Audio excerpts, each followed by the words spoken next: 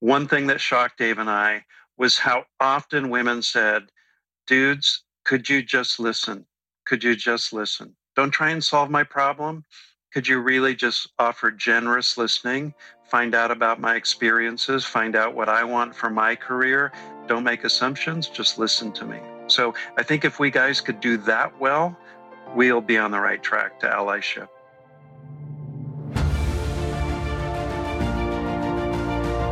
Hello and welcome to the Daily Helping with Dr. Richard Schuster. Food for the brain, knowledge from the experts, tools to win at life. I'm your host, Dr. Richard. Whoever you are, wherever you're from, and whatever you do, this is the show that is going to help you become the best version of yourself. Each episode, you will hear from some of the most amazing, talented, and successful people on the planet who followed their passions and strive to help others. Join our movement to get 1 million people each day to commit acts of kindness for others. Together, we're going to make the world a better place. Are you ready? Because it's time for your Daily Helping. Thanks for tuning into this episode of the Daily Helping Podcast. I'm your host, Dr. Richard, and we have a pair of brilliant authors to share with you today. David Smith, PhD, is the co-author of the forthcoming book, Good Guys: How Men Can Be Better Allies for Women in the Workplace. He is an associate professor of sociology in the College of Leadership and Ethics at the U.S. Naval War College. A former Navy pilot, Dr. Smith led diverse organizations of women and men, culminating in command of a squadron in combat and flew more than 3,000 hours over 30 years, including combat missions in Iraq and Afghanistan. As a sociologist trained in military sociology and social psychology, he focuses on research in gender, work, and family issues, including gender bias in performance evaluations, dual career families, military families, women in the military, and retention of women. W. Brad Johnson, our second guest, is a professor of psychology in the Department of Leadership, Ethics, and Law at the United States Naval Academy and a faculty associate in the Graduate School of Education in Johns Hopkins University. A clinical psychologist and former lieutenant commander in the Navy's Medical Service Corps, Dr. Johnson served as psychologist at Bethesda Naval Hospital and in the medical clinic at Pearl Harbor, where he was the division head for psychology. He is the recipient of the Johns Hopkins University Teaching Excellence Award and received distinguished mentor awards from the National Institute of Health and the American Psychological Association. Dr. Johnson is the author of numerous publications, including 13 books. But again, we're here to talk about their latest collaboration, Good Guys: How Men Can Be Better Allies for Women in the Workplace. Brad and David, welcome to the Daily Helping. It is great to have you on the show. Thanks, Dr. Richard. Great to be with you. Excellent. Great to be here. Absolutely. I love when we have these dual guests because we get to have just double the fun. It's like the Doublemint commercials everybody remembers. So what brought you guys together? Because I want to talk about how you guys came to collaborate, and then I want to jump right into talking about this very important book. Yeah. So Dave, I'll jump in, but you need to finish our story here. So I'm Brad, and I was spending my entire career at the Naval Academy researching mentorship, right? So what do great mentorships look like, and especially from the perspective of mentees. And one of the things I noticed over the years was that the research shows that women get less mentoring. They get mentoring that doesn't have the same quality oftentimes, and they often are missing the sponsorship piece.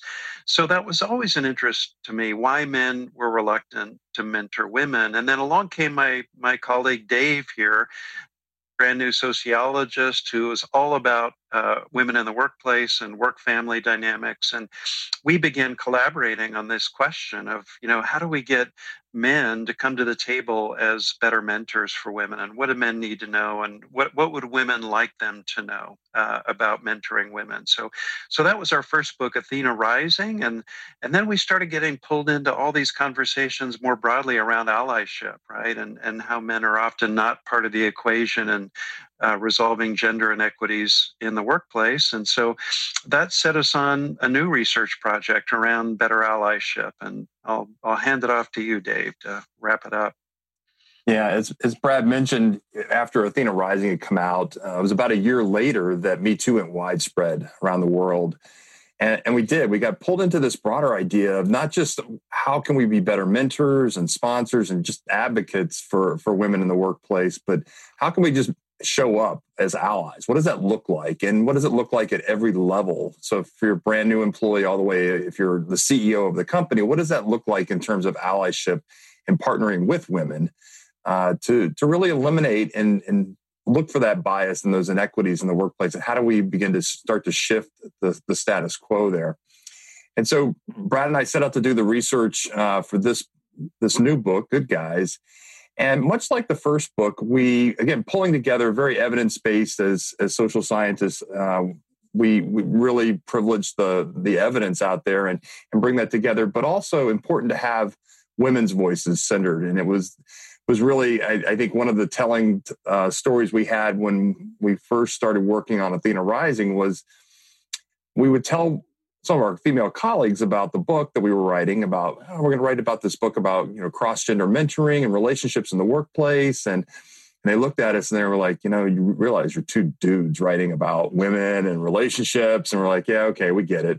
But it was really important, though. It was important to recognize that women's voices needed to be front and center in all the work that we were doing in this way. And so we had the great fortune to interview senior women across every industry and profession out there. And most of them are really high flyers. And talk to them first about mentoring and mentoring relationships for the first book, but now for the new book about male allies and what do these allies do specifically? What were the micro behaviors, the skills, the specific actions, the things that they would like other men to know about how these allies came across in the workplace and how they really showed up every day.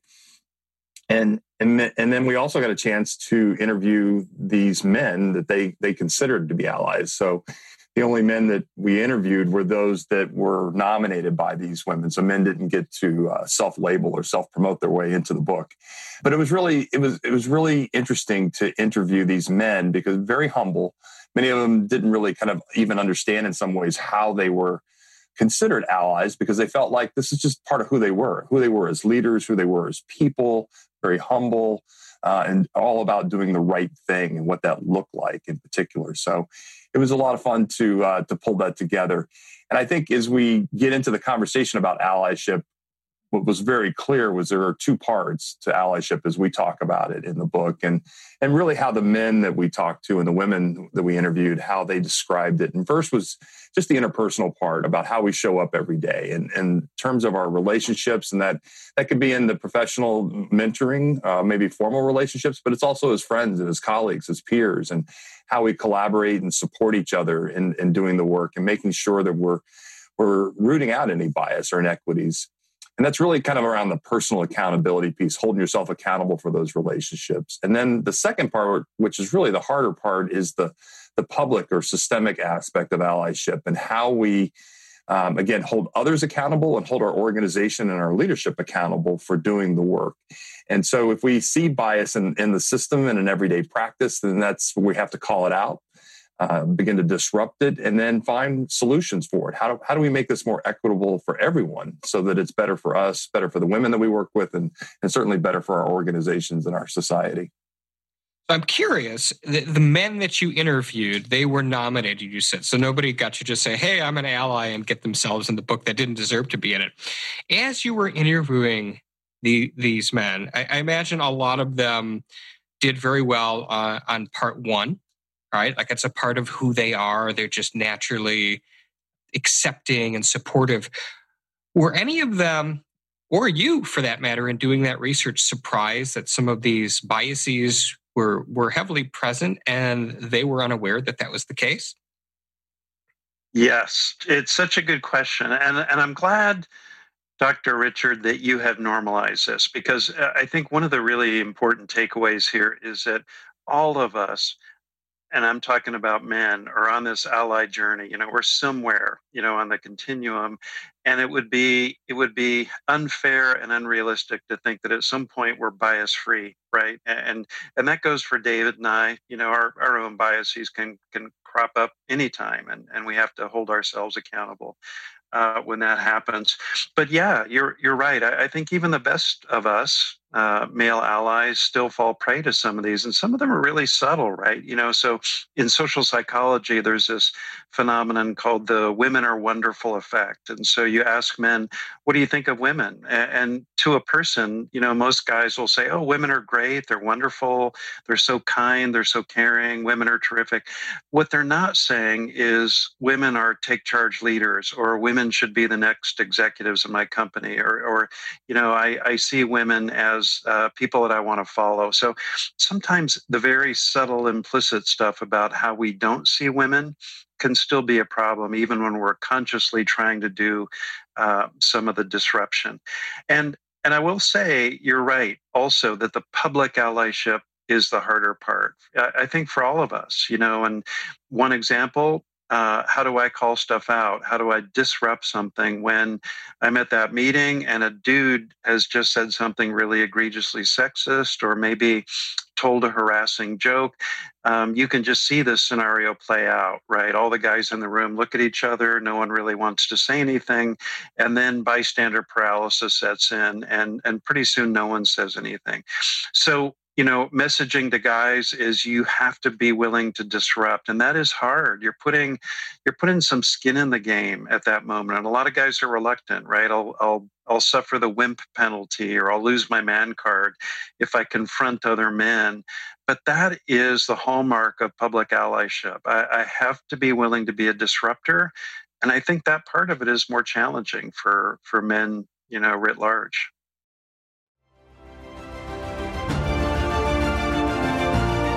Hey guys, Dr. Richard here. For the past 7 years, I've been privileged to bring you incredible guests who are changing the world and can help you become the best version of yourself. I'm really excited to share with you a new quiz that I created based on my clinical training that will curate for you a custom list of my top episodes and actionable strategies to help you wherever you are on your journey. All you need to do is go to drrichardschuster.com to take it, and it's 100% free. You'll be taking the next step on the journey to unlocking the power of you, and I can't wait to see where you'll go.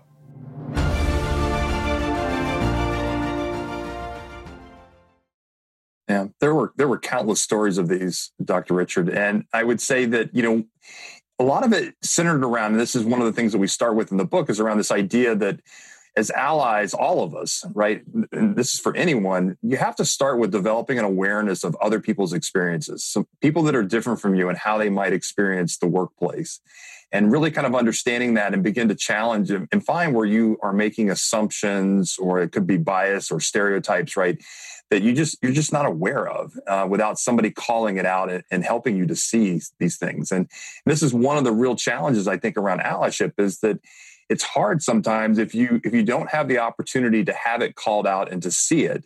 You can't fix what, again, you can't see out there. And for so many men, as we were writing this book, we were really writing it to what we consider kind of the 80% of the middle. And this is the group of men that, again, they're all in allies, really, in terms of believing in gender equity and gender equality for the important women that they work with and their family members. But a lot of them are like, I'm not really sure what to do, or where to start, or where do I begin, or is it my place to insert myself into this? And without having an awareness of what the issues are, what the problems are, it's really hard to fix it. We had I'll just give you one example. One white male executive at an aerospace industry. He told us that he was working with a black woman who was getting ready. She was preparing for a pitch. It was a software development pitch, and he was explaining to her, well, for this audience that you're pitching this to, you really want to kind of come in and approach it with a little bit of a swagger and maybe a bit of an attitude to really show them that you're in charge of this project and you know what you're doing. And she just looked at him and she's like, I can't do that. And he said, wow. He thought about it for a second. He goes, you're right. I can do that as a white man, but you can't. And it was just kind of this eye-opening, again, assumption about his own assumptions about who he is and what he could do versus what she could do and what was appropriate.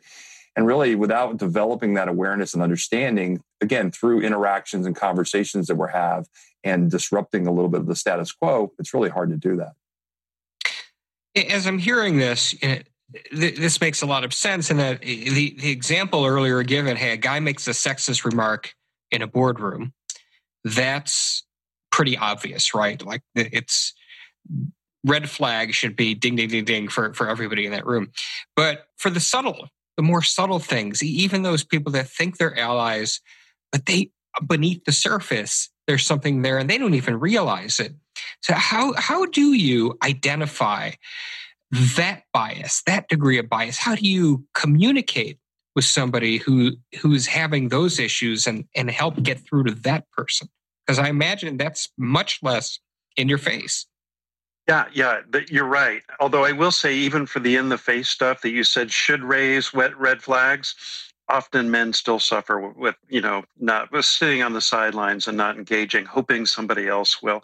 Let me give you a couple other examples, Dr. Richard, though, that are a little more on the subtle side. And these are things, that we men may miss. And, one is, are you showing up as a real ally at home? And often guys want to come to the workplace and throw on their ally cape and show how much they're into gender equity, supporting female colleagues, and they're doing nothing in terms of domestic partnership with their partner at home. They're not doing the childcare. They're not sharing.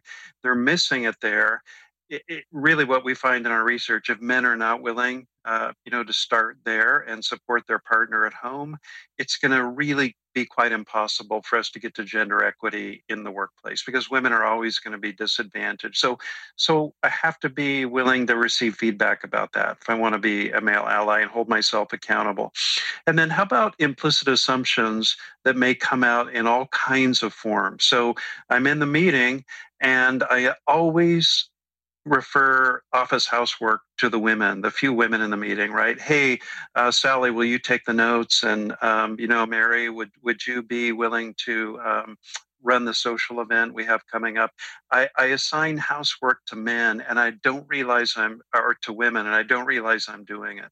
I have to be willing to receive feedback. And once I get it, the light goes on, I need to hold myself accountable. Or what about the motherhood penalty that can be very implicit, right?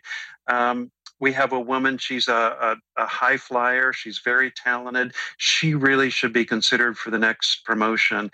But I find myself saying in a meeting, maybe trying to be thoughtful about gender, I think, I say something like, well, she would be really good, but she just had a baby. And hopefully somebody in that room at that moment will call me out, right? And say, Brad, if she's the right candidate for this job, why would you assume that because she's a mom, she can't do the job, wouldn't want the job, whatever your assumptions are? I need to hear that. And then I need to get better and realize, hey, I'm making decisions for women, not letting them decide about the right next step for them. So those are the kinds of things we hope men as allies in the workplace will start helping each other with. And we hope, if you develop some trusting relationships with female colleagues, they're going to help you with that too by trusting you enough to confront you when you make some of those little errors. Outstanding. So well said. Thank you for that. I'm curious. I want to circle back to the research. Was there anything that your research indicated that was completely surprising to you that you didn't expect to discover? Yes. So, how much time do you have? Yeah. So I think one of the things that I think just a glimmer of hope out there on the horizon was the vast numbers of, so when we did the interviews with women, the vast numbers of men that came to mind for them in many ways as allies. And so we had this, it's just a wealth of people to interview for these men and to hear the work that was going on behind the scenes. And we haven't talked a lot about the public or systemic aspects, but we did get to talk to these very senior men who are often CEOs or certainly working in the C-suite. There was a lot of accountability work going on. And these men, they talked about, so there were kind of three key pieces how they talked about this. One, they were very comfortable talking about diversity and gender in particular. Whereas, one of the challenges we find is that men just are not comfortable talking about gender or diversity, period. And so they avoid it, or they say, well, that's an HR issue or something, and they hand it off to somebody else. So they just avoid that. And these men are very comfortable talking about it. And they're also very comfortable owning up to, again, their own accountability of mistakes, very public about it, and then sharing that with others, which I think, again, around Brad and I talk a lot about kind of creating a community of allies out there, that we need the feedback. And we as guys need to be doing this for each other too. We shouldn't be just counting on women to go, hey, when you said that, we as guys can be sharing this information, and we can share what we learn along the way. And so they were very good about sharing that. And you don't always see that kind of risk-taking or vulnerability or authenticity, however you want to look at it, with leaders at that level. But these guys were really, really good about that. They also talked about being transparent about what they were doing and why they were doing it. And so they had very clearly thought out the personal why. And many of these men had a very personal connection to it, sometimes related to a family member, sometimes related to people that they had worked with. But they had a story always that really made it personal for them. And then what they deliberately did was connected it to their business and why. So why this is not just important to me personally, and here's why it should be important to you. And this is so important is you're implementing change, these kinds of very small, subtle changes sometimes with frontline managers and middle managers who are doing the work every day out there of doing this, of implementing change. They were able to communicate it in a way to them that they understood it and they believed it. And they say, oh, okay, well, I need to be doing this too. And I have to hold myself accountable. And so creating this accountability was so important to me. The other one, I was really surprised that there was so much external accountability going on already in a lot of companies today. We'd heard examples of this before we started the work, but certainly in our research, it came very clear that a lot of companies today are finding ways to think about how they hold others that they work with. So these are clients, customers, suppliers, vendors, contractors, you name it, accountable for doing this and representation. So if you don't have at least 30% women in the team that you're coming to see us with, or 50-50 in some cases, don't come. We're not going to do business with you. Wow. So Okay. Really understanding that and saying, for us to sponsor this particular conference or be involved in this conference, hey, there will be no males, none of the all-male panels that are going on there. And we would actually like to see these kinds of levels of diversity within, again, the panels and the way you set up your conference. And so really interesting to see how different teams and different industries are doing this. We heard it from law, from finance, from tech, and a variety of different ways. So yeah, to me, that was really, again, a lot of hope and more than just a glimmer of hope in that case, and a positive aspect of what's going on already out there. Really powerful. The one that struck me was customers, because it makes sense. We're talking from an internal organizational standpoint, but there's often that fear of losing revenue, losing that business opportunity. So share with us some tips for broaching that, because I imagine a lot of people listening to this like, whoa, or I just don't want to make my vendors upset or alienate my customers. So how do you deal with that? It's an interesting one. It's kind of almost counterintuitive, exactly as you said it, that what we find is that there are a lot of investors today also, right? So they're not really customers, but they're investing in your organization. Investors are looking for that. They're looking to see how transparent or how much disclosure you're making about, where are you when it comes to diversity, equity, and inclusion? What types of programs, what are you doing really to move the dial on inclusion in your organization? And then how are you doing at it? And are you talking about it? Can I find that information on your website? Are you reporting this out to your board? And again, we find lots of ways that this is happening, sometimes legally. So from a state level, obviously there's requirements in some states to do this. France just had a requirement now with their new index out there, where again, American companies are having to deal with this for the first time. It's like, so on their gender equality index, if you're not high enough, there's actually punitive measures that will get put in place, hopefully to motivate you to do the work that make change. And a lot of that centers around just representation at the senior levels of an organization, of a company. The other part of it is the pay equity gap. And then where are you with pay equity and reporting that and really being transparent in it? Because again, I think investors and customers and lots of people want to engage with companies that are forward leaning on these conversations, because it is kind of the wave of the future out there. They don't want to be associated with, I think they see it as risk if you're not doing these things. Really, really salient. I know that we haven't really spent a lot of time talking systemic, and that could probably be an episode unto itself, but I do want to spend some time and talk about that. So what did your research indicate in terms of what's going on at a systemic level, and then some high level points on things we need to start thinking about to remedy that? Yeah. So Dave, here's my thought. Why don't I address a couple of things related to mentoring and sponsoring that we're seeing that are kind of systemic innovations, and maybe you have some more workplace policy ideas, but just a couple of examples in terms of how to get men engaged in your company and in your organization, Dr. Richard, because this is one of the big obstacles. After the Me Too movement, we saw research coming out of Lean In and Bloomberg showing that up to 60% of men in corporate America were less comfortable having coffee, having conversations, doing mentoring with women, right? It really cast a pall over cross-gender interpersonal relationships at work.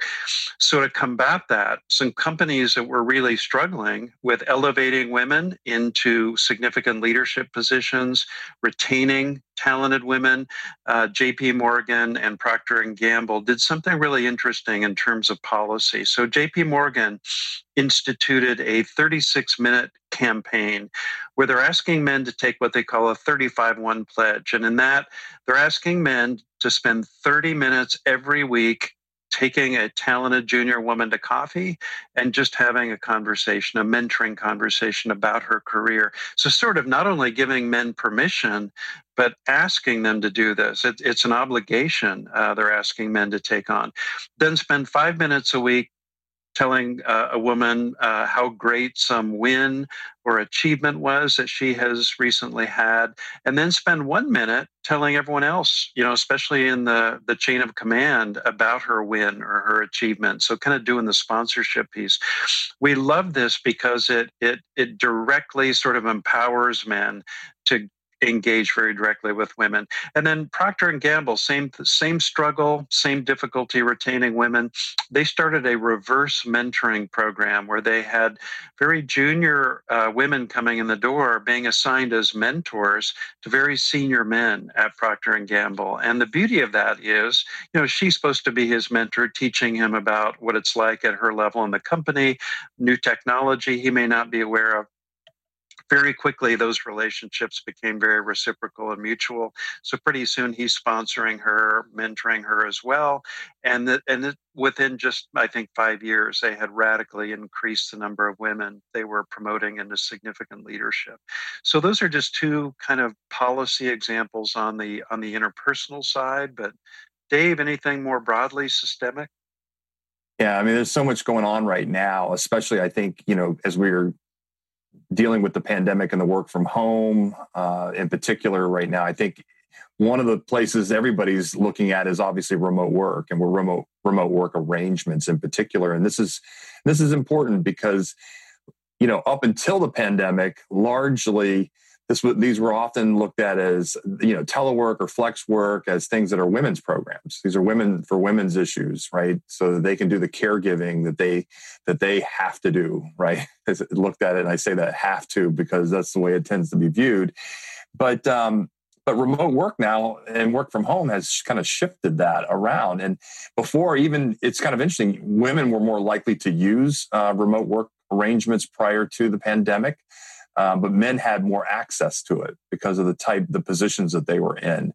But now everybody's using it. And so I think people are beginning to understand the value added and where the trust is and with employees and different things that we, again, how much more effective or efficient we might be when it comes to remote work. assuming someday we get all of our kids back into schools and childcare and all those things are sorted out, which is another conversation. But remote work, if we can begin to shift that and not make it more accessible, or think about how we create more flexibility in the work arrangements, it allows now for not just women, right, to participate in these things, but men also need to be doing these things, and they need to be advocating for it. And this is something, again, I think men have often kind of steered away from, because it's like, well, that's something for women. Who am I to be advocating for those kinds of policies? Well, it's for your employees, and as an ally, you do it for your peers too, for your colleagues who might need these kinds of arrangements, even though it doesn't necessarily, it may not apply to you in particular. This goes with paid leave too. And we're seeing that was important before the pandemic. It's even more important today around paid sick leave and paid parental leave and having access to that. And again, not just for women, but men, we need to be advocating for the policy, and we need to be taking that. So when our children are born, we need to be taking our fair share of the parental leave and doing our duties. When the kids need to go to the doctor, or a parent has to stay home with a sick kid, guess what? We need to be doing our fair share of that. And the other thing is, guys, we can't just, often when we were in the physical workplace, but even today in remote work, we do this when it comes to email and Zoom meetings or however we're meeting today. We can't just kind of slink out the back and slink out the side door and kind of try to hide the fact that we are doing these kinds of duties. We need to be loud about it. Leave loudly when you're not there. How often are people putting that in there? If you have a email auto reply on there because you're taking the day off to go do something for the kids or family responsibilities, obligations, put it in your email reply. Normalize it so that everybody sees that, hey, this is something that we as men are doing too. And there are, again, with the younger generation of men coming into the workplace, there's an expectation that they should be doing it, and they want to be doing it, and their partners expect them to be doing it. And so we need to be thinking about a lot of these different policies in particular, I think, that are good for everyone, not just women. They're good for men too, and it's good for our organization. Such great stuff. Gentlemen, tell us again the title of the book and where they can get their hands on it. Good Guys, How Men Can Be Better Allies for Women in the Workplace, and available at your favorite bookstore, Amazon or otherwise. And we hope everybody will get out there and order a copy today and read it and live it and hopefully share it with, again, other allies in your life. Fantastic. And this episode has flown by, but it's been such valuable information. And as you know, I wrap up every episode by asking my guests their biggest helping, that single one most important piece of information they'd like the audience to walk away with today after hearing our conversation. So I'll give you guys each a shot at answering this. So what would that be? Yeah, so this one's easy for me because in both the interviews we did for Athena Rising and Good Guys, one thing that shocked Dave and I was how often women said, dudes, could you just listen? Could you just listen? Don't try and solve my problem. Could you really just offer generous listening, find out about my experiences, find out what I want for my career? Don't make assumptions, just listen to me. So I think if we guys could do that well, we'll be on the right track to allyship. Yeah. And for me, I think really important is to remember that allyship is a journey, and we're all in different places on that journey. And we know different things, we're aware of different things, we're learning new things along the way, and that we're going to make mistakes along the way. And that's okay. Again, we do it with good intentions. And part of that is that we don't have all the answers, right? And so we have to learn along the way. And that's where again, we have to give ourselves a little bit of a break once in a while, that we'll make those mistakes. And also, I think especially for a lot of the white men in particular, who we've lived to be in the majority for so long, that again, we're going to have to get comfortable being uncomfortable with some of these conversations and understanding our own privilege and how we can use that for good out there, because we need to have the courage to go make the change and to disrupt the status quo to make, again, it better for us, for all the important women in our lives and at work and really for our organizations as well. Great stuff, guys. Tell us your URL where people can find you online, just as a parting shot. Yep. So for me, wbradjohnson.com. Yep. And davidgsmithphd.com. Outstanding. And we'll have links to everything, including the book itself, at Amazon in the show notes at thedailyhelping.com. Gentlemen, thank you so much for joining us today. This was a very timely and important discussion. Thanks for having us, Dr. Richard. Fun. Thanks, Dr. Richard. Enjoyed it. Great. I appreciate it. I enjoyed it as well. And I also want to thank each and every one of you who chose to listen to this episode. If you like what you heard, go subscribe to us on Apple Podcasts and leave us a 5-star review, because that's what helps other people find the show. But most importantly, go out there today, do something nice for somebody else, even if you don't know who they are, and post in your social media feeds using the hashtag #MyDailyHelping, because the happiest people are those that help others.